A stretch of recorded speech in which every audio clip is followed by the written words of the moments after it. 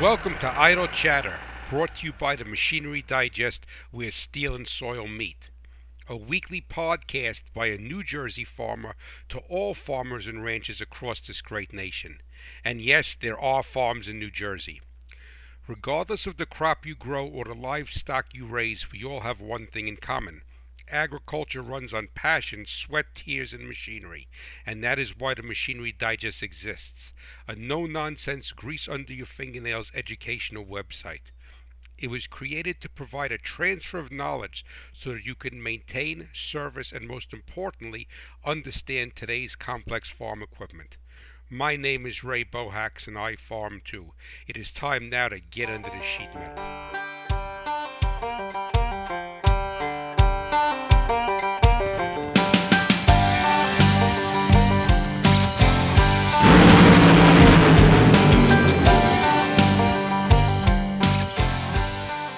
Hello, my friends, and welcome to Idle Chatter. I'm your host, Ray Bohacz, and hopefully, God willing, we're going to have a good and interesting show today. And, when you do a show as this, you have an eclectic audience base, and being the hot rod farmer is that I have a lot of people that are in agriculture, farmers, ranchers, agronomists, and they work for, sometimes they have people that are work for actually OE manufacturers that are listening. And I'm really blessed to have this broad base of people in agriculture, ranching, and some of them in horticulture actually. But anyway, the problem that it poses is that you always, as the host of the show, you always want to please your audience.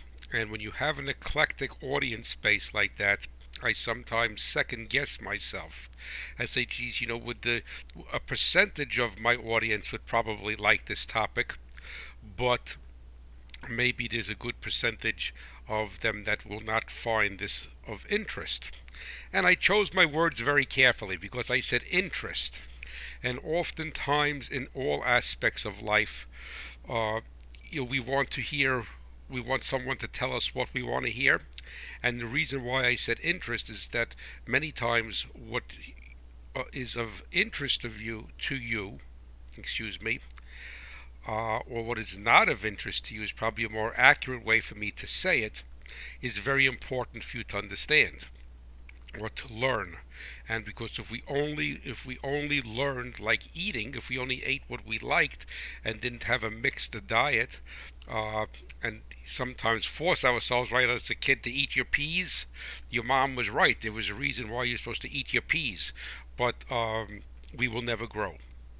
And this is what, and I've said this so many times before, and as the audience grows, and I'm so grateful for that, the extraordinary growth that I have been seeing with this, and and I give all the glory to God for that because it is nothing that I'm doing. I'm just a dryland farmer in Hackettstown, New Jersey, doing a podcast show from the basement of our farmhouse in my office. So that is all His hand. But I really want this to be, and I'm hoping that I'm accomplishing it, to be an educational show and an educational website. I am all about education, but I think that education needs to be delivered in a means and in a way that is not burdensome to the listener or the consumer of the education, but also in a way that they could practically apply it. I mean, if you don't have the ability to practically apply what you're learning, then other than giving you some benefit if you go on the TV show Jeopardy and Alex Trebek asks you a question, that you could have the answer. So on this particular show today, if you were to go on Jeopardy, Alex Trebek will be asking you, what is cylinder fill? Oh, excuse me, I have that backwards.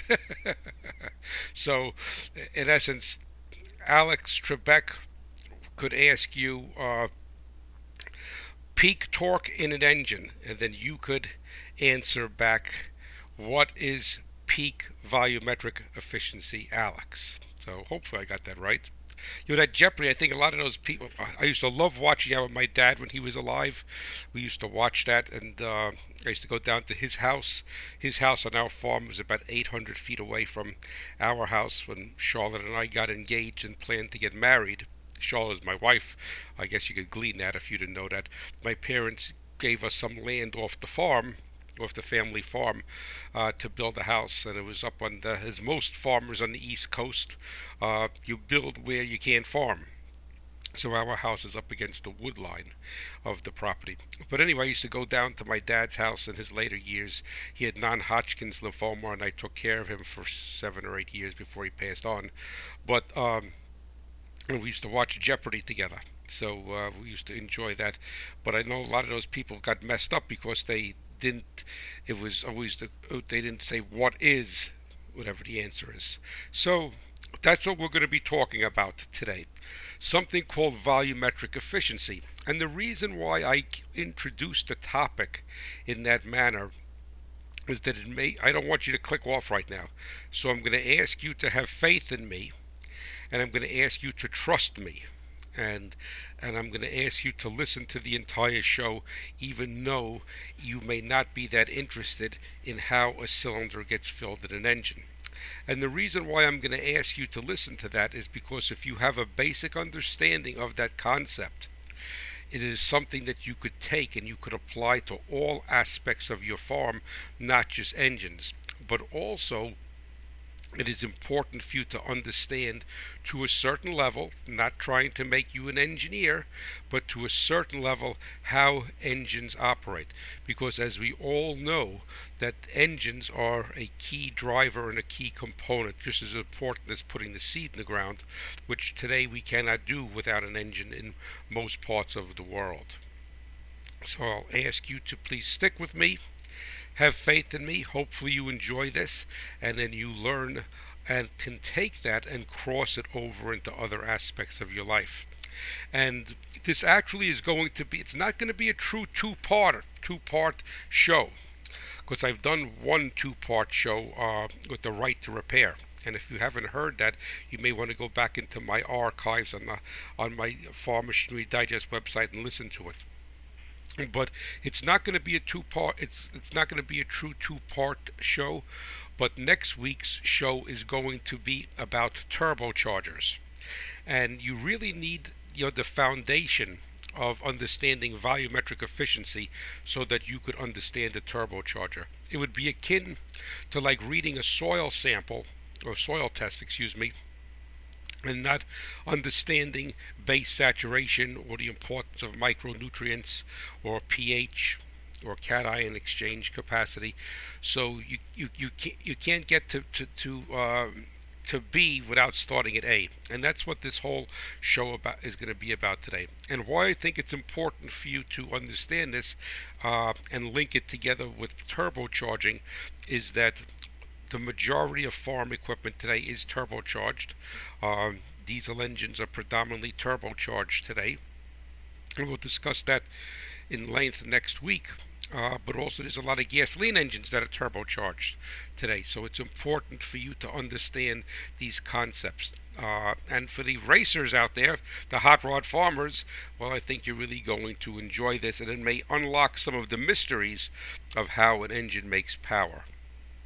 But due to this, and wanting to not to give as much time as I possibly can to the subject matter, not that it's overly complex, and I'm not going to make it complex, but so you could fully understand it, is that this whole show today is going to be brought to you by the good folks at Firestone Ag, and I am not going to include a special delivery letter, even though I do have a couple of those piling up, but I will hopefully be able to get to them next week with the turbocharger show. It's always harder to lay the foundation than it is to raise the building, and so this is really the foundational show for the turbochargers. But always keep in mind that when it comes time for farm tires, that when you buy a Firestone farm tire, that you are actually buying that tire from a man who was a farmer. And Harvey Firestone, as we all know, was the founder of Firestone Ag, and he grew up in Columbiana, Ohio, and that's where he farmed. And Harvey dreamed, he knew that there was a better way. Harvey dreamed of being able to put rubber tires on farm tractors instead of the steel wheels. And that innovative mindset that Harvey had, he thought out of the box. And if you look at anybody that truly is successful in their field, and I don't care what the field may be, is that those are the people that do not accept the norm and think out of the box. And Harvey realized that the steel wheel was not the way to go for many reasons. And first of all, the ride was so horrific that the farmer could not work efficiently in his field. So he wanted to take the theory of pneumatic tires, which were used on automobiles and trucks, and bring them over to agriculture. And that innovative thought process, that thinking out of the box, still exists today at Firestone and lives on with their 23-degree tread bar and their AD2 technology. So often we look at the soil on our farm and we recognize that it is the lifeblood of our farm, but so many times that there is a gap, a bridge. We don't make a connection that the efficiency of that tire, I'm not going to say volumetric efficiency, but the way that tire interacts with that soil is paramount to our success in agriculture. And that is why I feel that with Firestone's background and their advanced technology, that you should only trust your soil and thus your farm to Firestone. So check them out. When it comes to buy farm tires, or you're blessed to be able to order a new piece of equipment, then you'll spec it out with the Firestone tire. And if anybody is going to Commodity Classic, that I would love for you to stop by and visit me.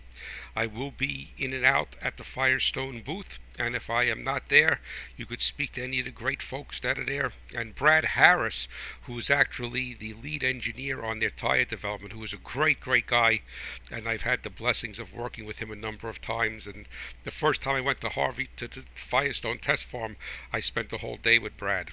And he is a great guy, and they farm also. I think they farm just around 1,000 acres, or maybe a little bit less, but he's the real deal. So check it out, and if you come to Commodity Classic, please stop by and visit. And if you don't come to Commodity Classic, please feel free to contact me at the Hot Rod Farmer at farmmachinerydigest.com with any questions about tires. And if I don't know them, I will put you in contact with Brad, and Brad will give you he's a straight shooter, the real deal. He's not going to sell you anything, so just keep that in mind. Alrighty, so as we go into this volumetric efficiency deal, and you say, what is volumetric efficiency? Well, I'm going to explain that to you in a second. Well, maybe not a second, because like my wife says, I can't talk only for a second. I'm looking at my timer as I'm into this show already. I'm trying to refrain from saying podcast because I drag it out like that. And I'm already 12 minutes and I haven't got there. So it's a good thing I'm not doing a special delivery segment. But anyway, as a Christian, I hate waste. I hate any type of waste, because I feel that I'm not being a good steward of God's blessings to me when I waste something. And I don't care whether it's a piece of paper, and especially food, but anything, water, tires, anything. I don't like waste. I think that things should be used properly, and they should be, if possibly, repurposed. Or recycled, but I really do hate waste. And oftentimes, specifically living here on the East Coast, because there's a different mindset, we're so encroached by the cities of Philadelphia and New York City. Our farm is closer to New York City. And I found, sadly, is that people move away from an agrarian lifestyle, and you have second or third or fourth generation that has never had any association with agriculture or God's creation, and live completely in a man-made world, that they often look at things the incorrect way. I mean, because they weren't exposed to it, nor are they open-minded enough. In many instances, some people are to look at it through the eyes of someone else. But anyway, so living here, somebody would probably say to me that I'm cheap, and I am not cheap by no means whatsoever. Not liking waste or or hating waste, I should say, is a stronger way of saying it, and being cheap is two opposite ends of the spectrum. As I said before in the show, my friend Bobby Ida always says that I'm not rich enough or successful enough to be able to afford to buy something that cheap. So it's not the idea of cheapness, it's the idea of not wasting. And I don't care how affluent you are, the thing is that you do have an onus of not wasting, and no matter what it may be, and you need to respect what you have. So what does this have to do with engines and volumetric efficiency? Well, it is quite simple. And we're going to make this, I'm going to make it very, very easy for you to understand. So I'm going to use some basic numbers. First what we need to do is we need to debunk something, a conventional wisdom. And it probably truly is a conventional wisdom. And I'm going to use a number of 300. So on an engine, any engine that is 4-stroke or 4 cycles, that's called an Otto cycle because Mr. Otto invented that. So you have intake, compression, power, and exhaust is how it was taught to us. But that's really not the proper names for it. So you could have intake, you have compression, and then the third stroke would not be power, would be what is called expansion, because the flame is actually expanding, whether it's a gasoline engine or a diesel, and that expansion of that flame is pushing the piston down into the bore. And then the fourth stroke is what is called the pumping loop, and we would, in lay people, call it the exhaust stroke.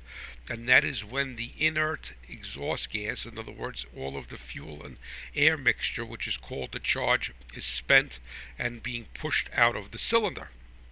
Now, I will have to get a little bit technical here, but I will bridle myself so I don't go off on a tangent and then have you zone out on me, respectfully, because I do have it.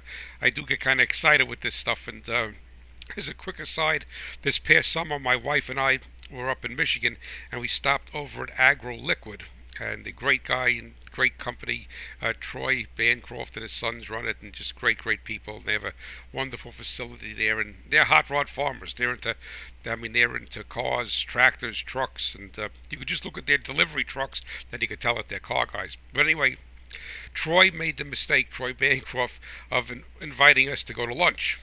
So he started to talk to me about, or he made the mistake of asking me a question of why modern engines are able to make so much power from a small displacement versus what was years ago. Well, my wife scolded me when I got back in the car because I didn't shut up, and I just kept going on, and I kind of machine gunned poor Troy with all information about volumetric efficiency. And as a matter of fact, when we got home, Charlotte actually sent Troy a sewing kit. And those of you that are listening a little bit older, there used to be an old saying that somebody could talk your ear off. Well, Charlotte sent him a sewing kit so that he could sew his ear back on after I talked it off about volumetric efficiency. So hopefully I don't do that to you. But the thing is that, to get back to the exhaust stroke, is that when the exhaust valve, just before the exhaust valve opens, the pressure in the cylinder is greater than the pressure in the exhaust port of the cylinder head. Let's remember, the exhaust valve separates the combustion chamber and cylinder bore from the exhaust port. And as soon as that valve cracks open, think of it as like taking a nail or a drill or drilling a hole in a tire. You have a blowout, right? It goes psh, all the air comes out very quickly because there's more pressure in the tire than there is in the atmosphere. So what happens is, as soon as that exhaust valve cracks open, is that cylinder starts to discharge. And then that is called blowdown, blowdown, blowdown.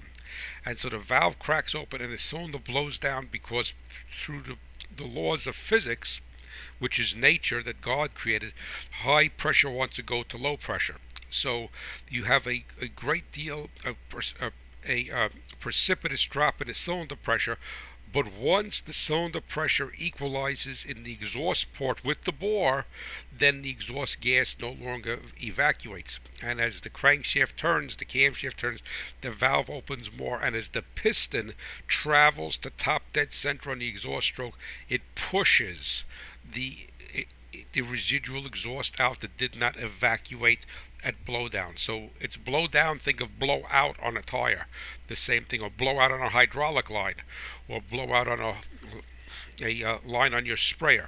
So it is blown out, and that is why it is called the pumping loop, because the predominant amount of exhaust is pushed out from the piston. All right, so now that we have that in our mind, if conventional wisdom would say that if you have a 300 cubic inch engine, that on every cycle of that engine, the 4 strokes, or we'll start off with the intake stroke, that cylinder bore is 100% filled with charge. And keep in mind that charge is fuel and air mixed together. So I will use that term throughout this show today.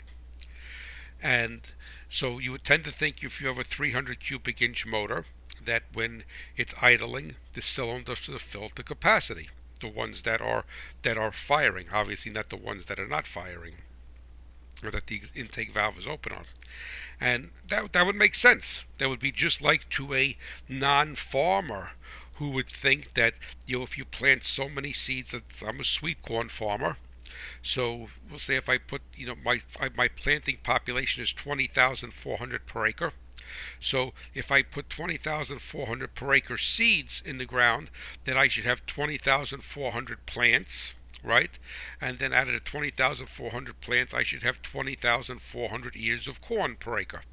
And we all know that it does not happen that way. When you look at a high yield farmer, that's what he's trying to optimize. He's trying to optimize the amount of grain or corn or soybeans, whatever it may be, that he has each plant producing versus the amount of seeds he put in the ground. Right? Well, since that would seem to make sense to a non-farmer, that every stalk is going to fill out and produce a marketable ear of corn, in my instance, that we all know that if that were the case, that we would be a lot richer than we are. So what happens is that the full potential versus what is actually happening is not the case. It does not come to fruition. Now, on an engine, what is going to happen is that we measure, and you cannot measure this. This is done when an engine is developed. So it's a concept that I want you to understand, but you're not going to be able to go out and you're going to measure it yourself. Like you can go through a combine or go out into the field and do an inspection of your crop and do a population count or what have you. So you're not going to be able to measure this. This is all conceptually, but it's important for you to understand it. So the thing that you need to know is that on a normally aspirated engine, and what a normally aspirated engine means is that it has no turbocharger or supercharger. Superchargers are not really used today in agriculture. The old years ago Detroit diesels were both two-stroke Detroit diesels were both turbocharged and supercharged, but that is not the case anymore. So if it's normally aspirated, it means it has no way of putting additional air and fuel charge into the cylinder other than the pumping action of the pistons and whatever happens through the differential in pressure from atmosphere to the low pressure of vacuum in the bore. Keep in mind that the cylinder on an engine is filled through the pressure differential between atmosphere and the low pressure, and a vacuum is anything that is less than atmospheric pressure. So, and then these charges actually pushed in the air is pushed into the cylinder. So we have to establish that we're not getting full yield from all of the seeds we're putting in the ground. And what we are thinking about with an engine is that we're not completely filling that cylinder on every event. Now, as I said a second ago, on a normally aspirated engine, at peak torque, the cylinder is only about 80% full. So, if we were to take easy numbers and say we had a 300 cubic inch engine, and like an old straight 6 Ford was 300 cubic inch, great engine, all right, 300 cubic inch engine, and we had 80% cylinder fill, then that engine would effectively be producing the power of a 240 cubic inch engine. And how did I come up with that? I took 300 cubic inches, which is the volume of that engine, all the cylinders put together. And it makes no difference if this is a 1-cylinder engine or a 16-cylinder engine. It makes no difference. The concept is the same, because one cylinder is firing at a time. And I multiplied it by 80% by 0.8, and the math comes up to 240 cubic inches. So if you have a 300 cubic inch engine, I'm repeating it, and it is experiencing 80% volumetric efficiency cylinder fill, then that is the equivalent of a 240 cubic inch engine that is experiencing 100% volumetric efficiency. All right, so you're with me now? So it's the amount, to think of it as crop, it's the amount of seed you're planting, the amount of plants you get, and the amount of harvestable yield of the fruit from that plant, using fruit as a generic term, is what is going to determine your volumetric efficiency. Now, arguably, let's say you had a 300 cubic inch engine and you had 110% volumetric efficiency. And that engine would be able to do the work of a 330 cubic inch engine. So now you say to yourself, well, how can I be over 100% full? How can I have put 20,400 seeds in the ground and get 25,000 plants? Well, when it comes to plants, you cannot have that happen unless you had some volunteer seed that came up, right? So at that particular point, this metaphor or this analogy has to break away. The thing is that how can you put more in the cylinder than its volume will mathematically say that it will hold?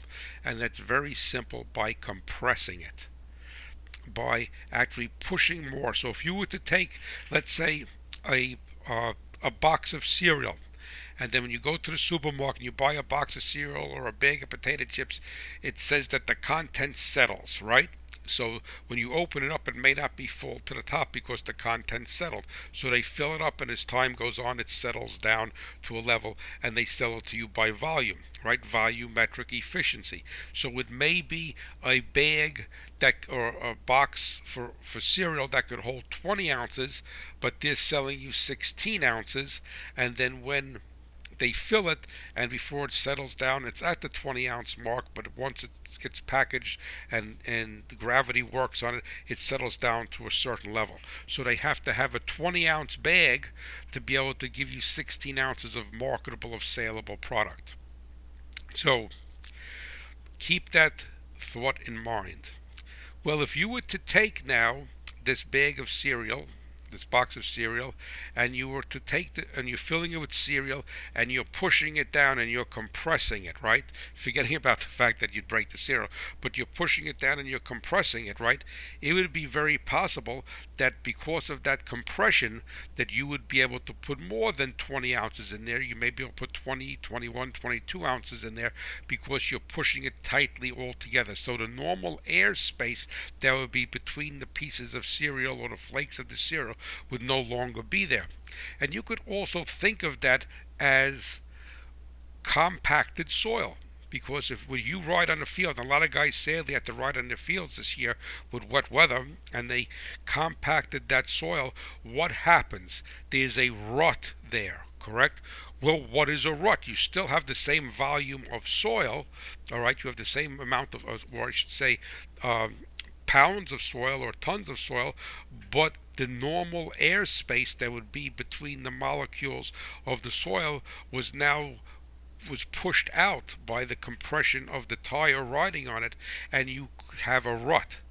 Now, so think of it that way. So when you're rutting the soil, you're compressing it, and it's like volumetric efficiency. So if you were to get over 100% volumetric efficiency on an engine, that means that in a good sense, this is rutting up that cylinder. It's pushing more in than it would normally hold. So you're packing it very tightly.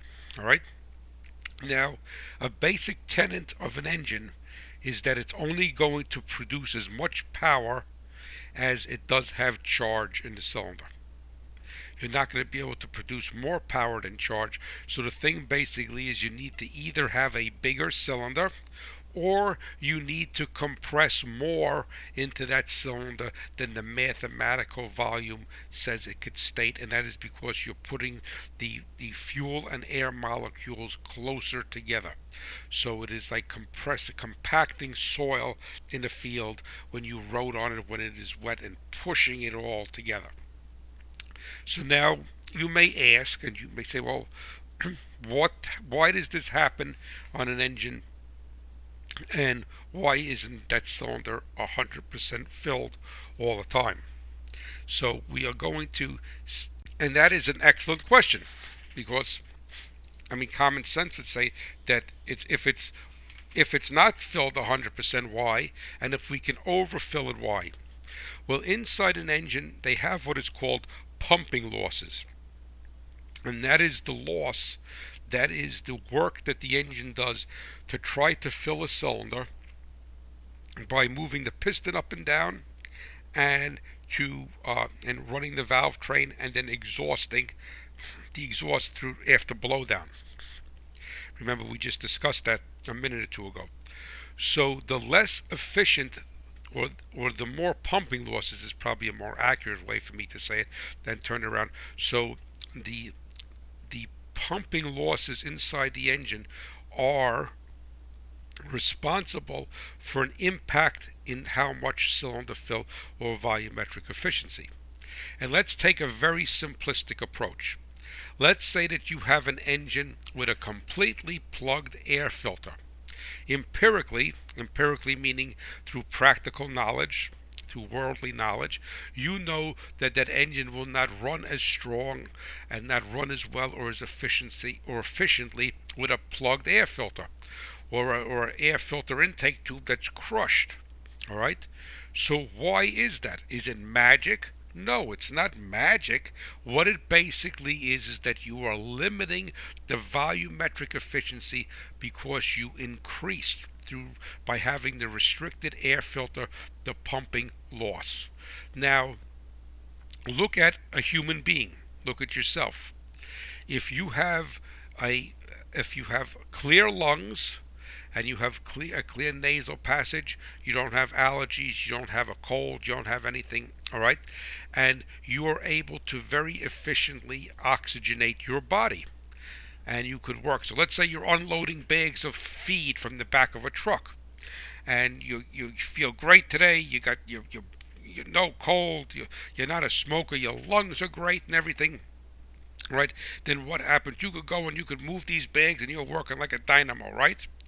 So now, the next day, another load of feed comes to the farm, and boy, last night, if you're anything like me, my wife is a kindergarten teacher, and she brings home all of these bugs from these kids. Good God in heaven, they're like a petri dish, and I always end up being the recipient of it.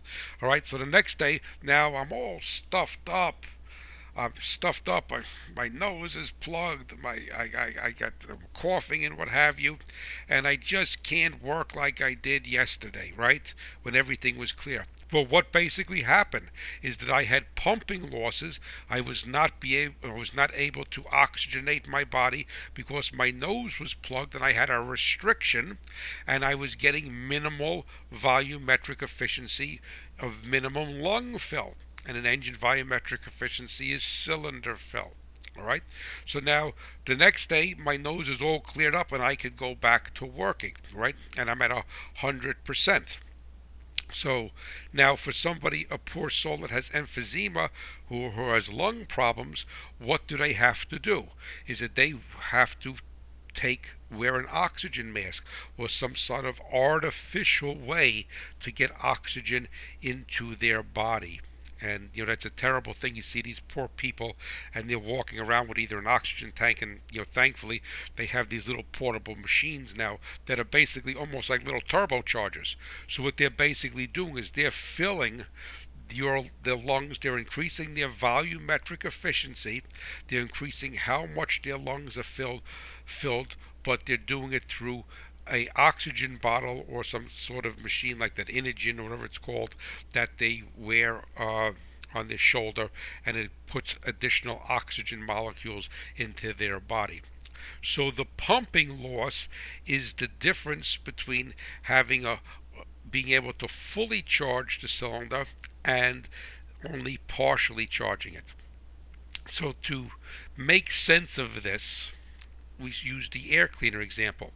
But now you have a nice clean air filter. How come your engine doesn't go to 100% volumetric efficiency? Well, it does not go to 100% volumetric efficiency due to the path and the course that the air has to take from the air inlet through the intake manifold, through the cylinder head, and into the cylinder. And those are all what they call flow losses or flow restrictions. And air, like any gaseous component or a liquid, does not like to make turns, does not like to change direction. It doesn't like to go through smaller passages and larger passages. So basically, in essence, if you that pathway from the air cleaner to the cylinder is what causes the flow losses, and in turn the lower volumetric efficiency. And an engine, when it has the cylinder the fullest with air, is when it makes peak torque. And that is why I said that 80% volumetric efficiency occurs on most naturally aspirated engines. That's usually the value they get to. It could be 81, could be 79, what have you. And that is when peak torque is created. And then peak horsepower is created when the engine no longer can pump any more air, because horsepower is work over time. And I did a show about that earlier on when I started this podcast, and you can look back in the archives about that.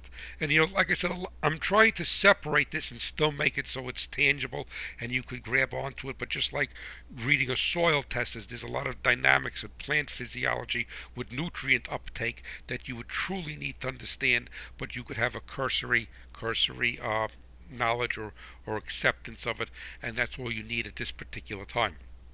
Now, to the hot rod farmers out there, you have a race motor, you have a drag motor, circle track motor, your tractor puller, what have you. All right. The thing is that if you were to look at a race motor, and let's say a drag race engine, is that the intake manifold is very upright and has a straight shot. The port of the intake manifold is lined up perfectly and is raised up, so there's a straight shot, no turns down into the intake port of the cylinder to fill the cylinder. And that is to improve volumetric efficiency. So anytime that you get more charge in the cylinder, then you are going to improve and increase the volumetric efficiency. But if you were to look at a production engine, and it has to fit underneath the hood, and to fit underneath the hood, everything in engineering is a compromise. So if you want to have a very low swept hood for great aerodynamics, great visibility, what have you, you're going to have to slam, and if it's a V-shaped engine, slam that intake manifold and then have it enter the port of the cylinder head on an angle. All right, not a straight shot, and that increases the pumping losses, which decreases the volumetric efficiency. So now what also comes into play is the throttle plate, because if an engine is idling, and I don't care whether it's a 1,000 horsepower engine or a Briggs & Stratton on a lawnmower, when an engine is idling, The throttle limits the amount of airflow into the engine and thus limits the volumetric efficiency. So if you really look at it, if you want to look at it in the truest of terms, is that when it should not be called a gas pedal or a throttle pedal, it should actually be called a VE pedal, a volumetric efficiency pedal, because what you're basically doing is that you're limiting the volumetric efficiency, the air, so you're holding your nose, like I'm going to do right now, hold my nose, all right, and you're squeezing your nose shut to limit the amount of power the engine can make. But why is it not making as much power? Because you're limiting the cylinder fill. And at peak torque is when you will have your highest cylinder fill, and at peak horsepower is that you will have a little bit less cylinder fill, but the crankshaft will have more RPM and will be able to do work faster. So now, staying with that theory, is that how would you get an engine to have more, a normally aspirated engine, more than 100% volumetric efficiency? And I'm going to tell you a little bit of a story. That's really proper English, right? A little bit story. So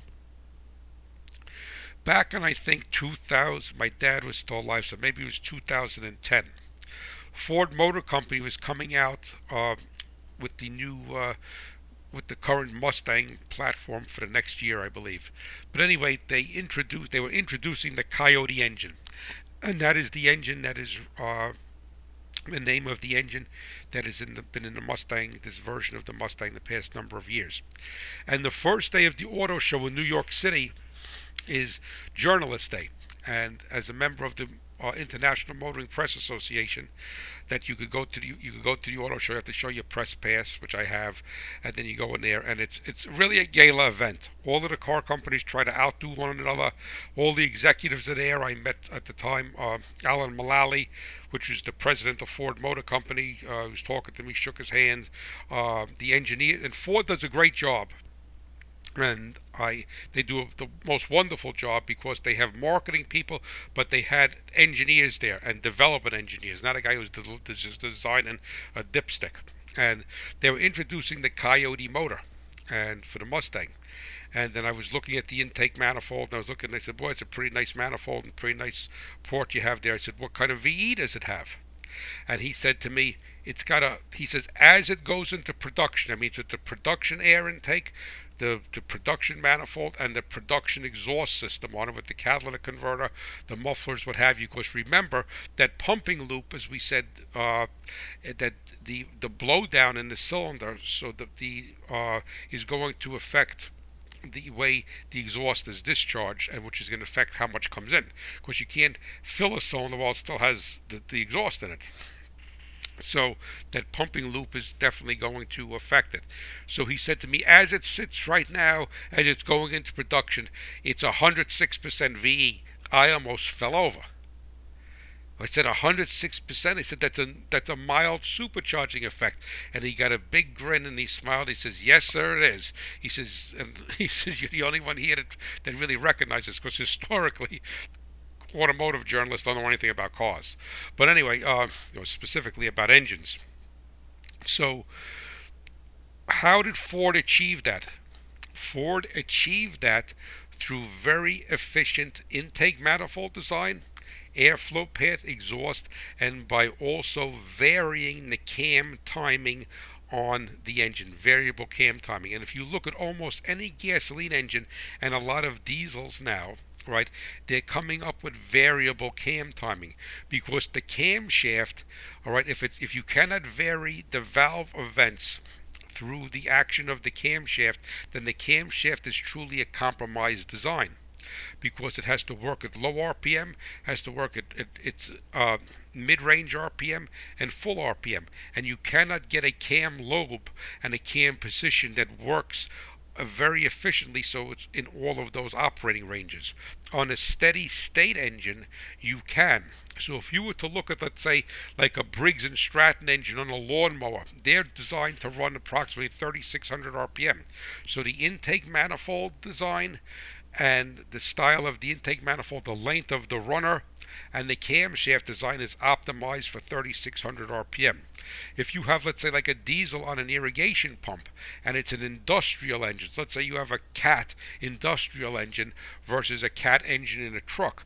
On a truck or a tractor or anything like that, that's what's called a transient engine, because it's going to operate at all different RPM ranges and all different loads, whereas an industrial engine is basically designed to operate at the highest efficiency at 1 RPM.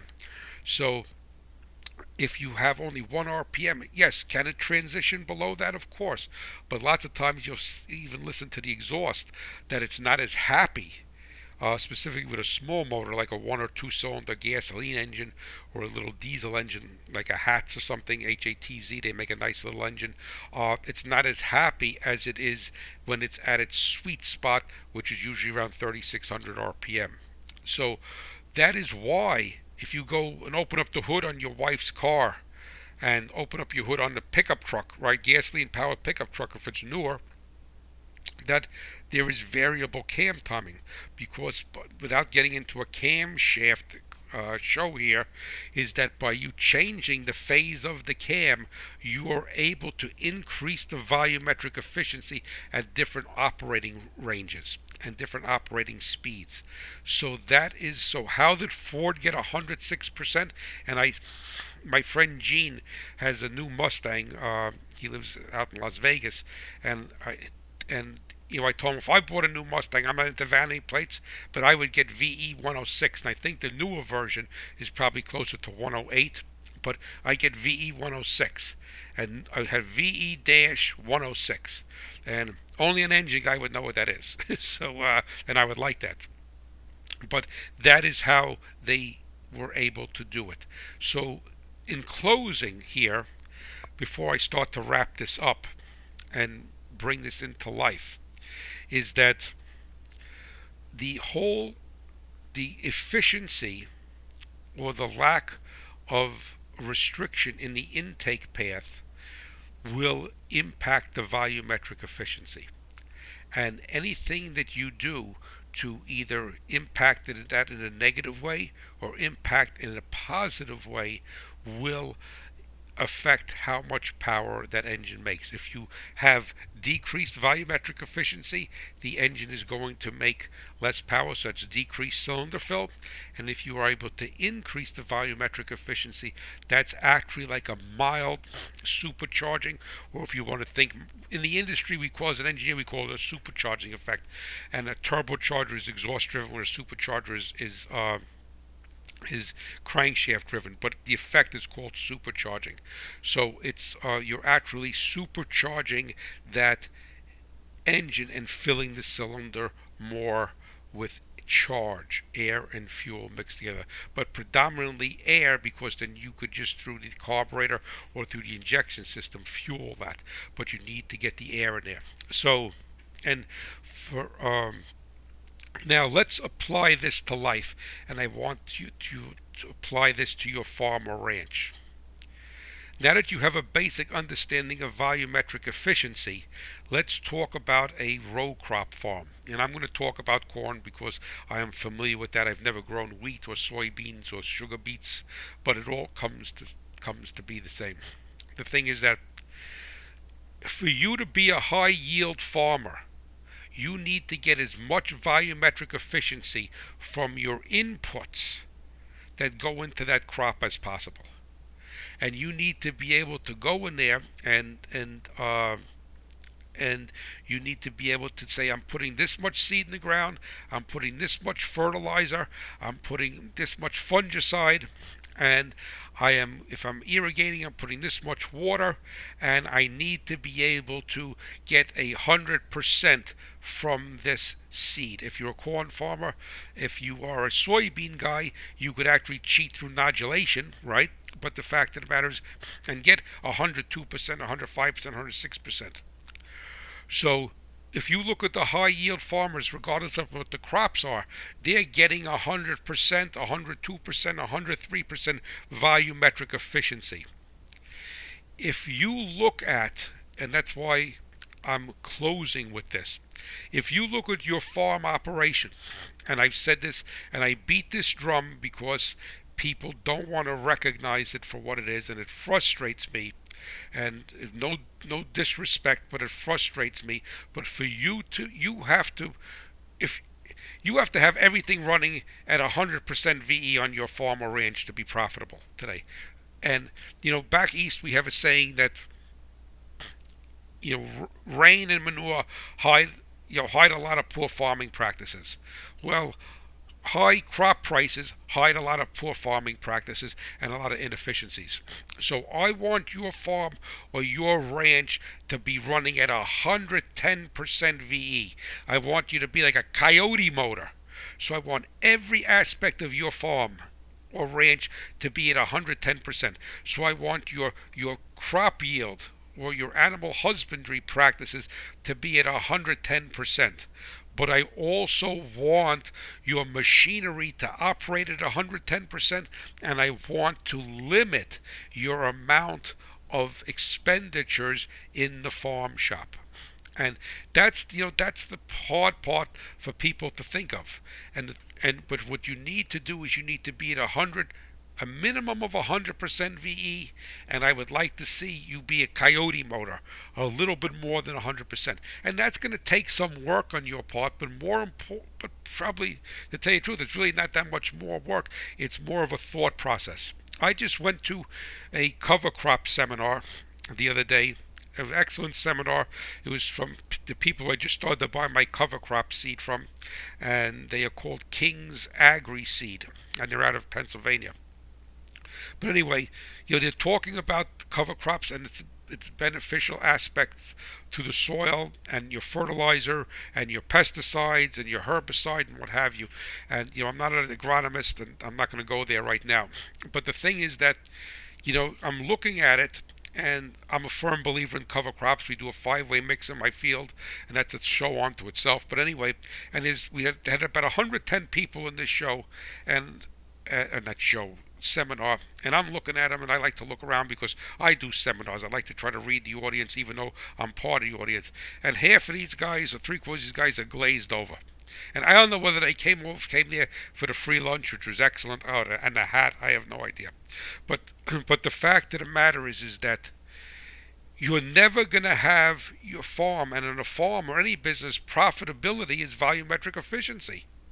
I mean, how many times I said this at Commodity Classic when I gave a speech at the main stage last year, is that how many times you go into town and you could see a restaurant that's always busy, right? And you come into town a month later and they're boarded up and they're closed up. They went out of business. Well, what happened is they were always busy. They were a 300 cubic inch engine that had the profit of a 50 cubic inch engine, so they went out of business, all right? No VE. I want you to have VE. And unless you take each aspect of your business and apply the logic of a development engineer that is making an engine, because if I could get the power out of a 300 cubic inch motor that I would normally need a 330 or 340 or 350 or a 400 cubic inch motor, all right, then I am going to use less fuel. I'm going to be more efficient. And that is the method to my madness to talk to you about volumetric efficiency was the precursor to understanding turbochargers. And second aspect of it was for you to be able to understand how you could have a 200 cubic inch motor, a 173 cubic inch EcoBoost motor in a pickup truck and haul a 10,000 pound trailer with it, whereas 30 years ago you needed a 500 or 460 cubic inch motor to do that, and it had its tongue wagging out on a hot day, hanging out of its mouth on a hot day because it couldn't pull a load, all right? And the third part of it is I want you to think volumetric efficiency, and the third part of this show was to use as a metaphor for your business, for your profitability, is that I want you to look. So if you market your grain properly, you're getting 100% or 110% VE from your grain, all right? Because you're marketing it properly at its highest price. If you're putting inputs into the ground and your soil pH is messed up and your base saturation is messed up and you're having all of the nutrients get tied up, you're putting it into the ground. You got a 500 cubic inch motor and you're making the power of a 100 cubic inch motor because you're paying for these inputs and they're getting tied up. You have very poor VE. And if you look at, as I said once again, if you look at it and that the efficiency of everything you do on the farm is going to impact how profitable you are. And I want you to be profitable. I can't come there and look at every aspect of your business, but you can. And I want you to think volumetric efficiency. So now, as Paul Harvey used to say, you know the rest of the story. An engine needs to have the cylinder filled the most to make the most power from its potential displacement, and it needs to use that. And you as a farmer or rancher or an orchardman or a cattleman or a dairy farmer needs to be able to look and apply the VE model to everything that you do in your business, and then you will be successful independently of the market conditions. And then once the market conditions turn around, you're going to soar, baby. You're going to have turbocharge a full boost, and that's what next week's show is going to be about, turbocharging. I'm going to bring this all together. So listen, thank you so much. I hope not to go this long, but I did. And I apologize for it, but I don't apologize because I want you to be successful and I want you to learn. And if you have any questions, please contact me at Hot Rod Farmer at farmmachinerydigest.com. And as always, know that my thoughts, my prayers, and all of my efforts are to support you, the American farmer, and my beloved America. Have a blessed day, and hopefully you could tune in next week. Thank you.